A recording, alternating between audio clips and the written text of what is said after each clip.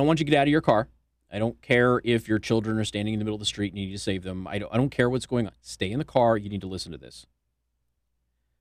With over 19 years of service in the Army, I regretfully, yet resolutely tender my resignation for the following reasons. A, first and foremost, I am incapable of subjecting myself to the unlawful, unethical, immoral, and tyrannical order to sit still and allow a serum to be injected into my flesh against my will and better judgment. It is impossible for this so-called vaccine to have been studied adequately to determine the long-term effects. B, I cannot and will not contribute to the fall of this great nation and its people, those very Americans whom I swore to protect the liberty of at all costs. The values that our nation was founded on, has lived under, and thrived under have been utterly decimated by the current presidential administration and the leadership of the military, to include the Army. We are watching the fall of liberty at this very moment. Governors and mayors forcibly locking down millions of Americans, restricting them from their unalienable right to pursue happiness, forcing them out of their jobs and their ability to participate in the most basic and fundamental rights life offers because of their personal beliefs and values. These are the same values that we service members offer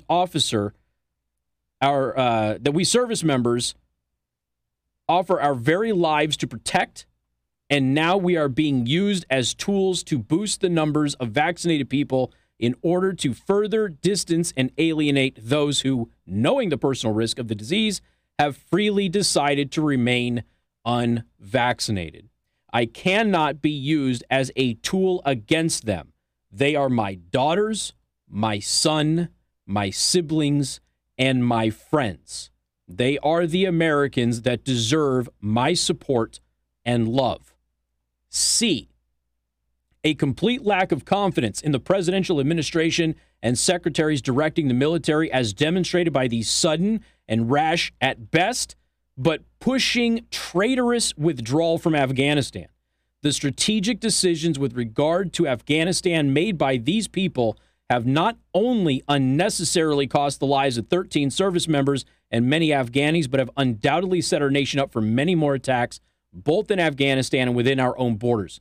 While the need to respond quickly and move friendly personnel out of harm's way may have been necessary, I have concerns that appropriate screening of personnel could not have taken place with the chaos and haste of the operations, potentially leading to transporting threatening terrorists to friendly nations, including the United States. This entire situation was completely preventable by following, and you've heard me say this many times, right, Josh? By following the most basic tactics taught in all military schools to every soldier in the Army. How many times have you heard me say that, Josh? We're all trained in how to do this operation. Everybody. The Air Force pencil pushers could do this operation. Establish security first, remove security last. For our military leaders to overlook this at the level they operate gives reason for total lack of confidence and even cause for concern that the best interest of the United States, her people, and her allies is not what is motivating those in positions of authority.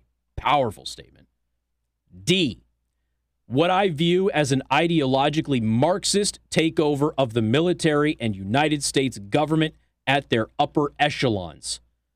E, I will continue my service to this great nation and uphold the Constitution of the United States, but I feel that I can no longer do this while serving in the military, as it is my belief that the military is currently being used to the contrary. Neither serving this great nation nor upholding the Constitution, I would like nothing more than to continue in the Army to reach my 20 years of active federal service and retire with my pension. They're at 19 years, by the way.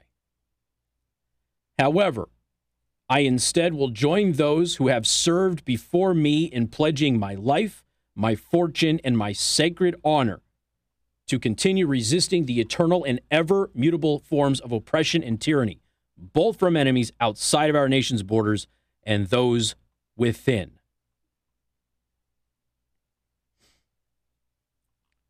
That is a lieutenant colonel at Fort Bragg, North Carolina, and that was written 3 weeks ago.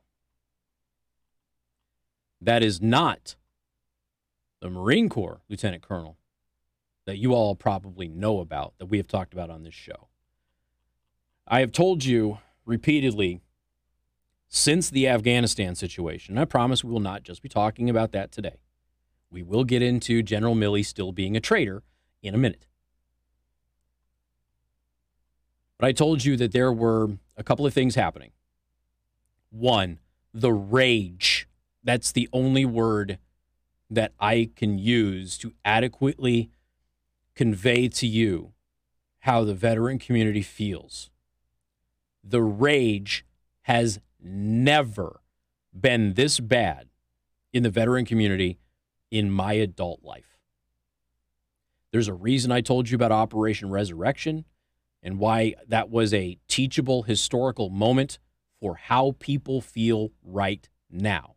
People who swore an oath to this country, people who served this country, people who are no longer officially in service of this country, but have the skills, the tool sets, and the knowledge to do so. The other thing that I've told you is there are movements inside senior leadership in the United States military to fix exactly what this lieutenant colonel has pointed out and what other senior officers and enlisted personnel have been pointing out for the past couple of weeks. The cancer that has now taken over the leadership of the military. And look, I'll be perfect. I was served in the 90s. There was a cancer then. There has always been a cancer there. There is probably always going to be a cancer. The difference is you always had talented people, even if you disagreed with some of their decisions. They at least had some talent. They at least were looking out, for the most part, for their personnel's interests. That is not happening. That is not happening with Secretary Austin. That is not happening with General Milley. That is certainly not happening with General McKenzie, who all need to be absolutely run out of their positions. Milley needs to be in prison. And I'll get into that because the Milley situation has gotten a lot worse. The other thing that is happening, and this has me concerned. The other thing is happening is that letters like this Lieutenant Colonel's letter of resignation have been frequent. Now, while I support and understand his position, 19 years walking away from full retirement pension in the United States Army, doing it on principle, so that way everybody knew he meant it. He's that close to being set up for life. He is that close, and he is choosing to give it up for principle, for you. So that later on, somebody can say, oh, if you really did this on principle, you wouldn't have waited for your 20 years to get your pension. You would have done it at 19. Well, he did. So did that Marine. So did many others. They're not alone. Here's the problem. These good personnel, no longer in the military. So when you get the strong links out of the chain, what are you left with? Nothing but General Milley's and McKenzie's and any other little snowflake puke who has infected the military with this social justice nonsense. That's unfortunately what we're being left with. Do I support, do I understand why this man and others are walking away? Yeah, I do. But what will be left behind when they go? More coming up. News Talk 95.3, Michiana's news channel, and covering for Pat Miller on News Talk 1190 WOWO, 107.5 FM. Casey Hendrickson. News Talk 95.3, Michiana's news channel.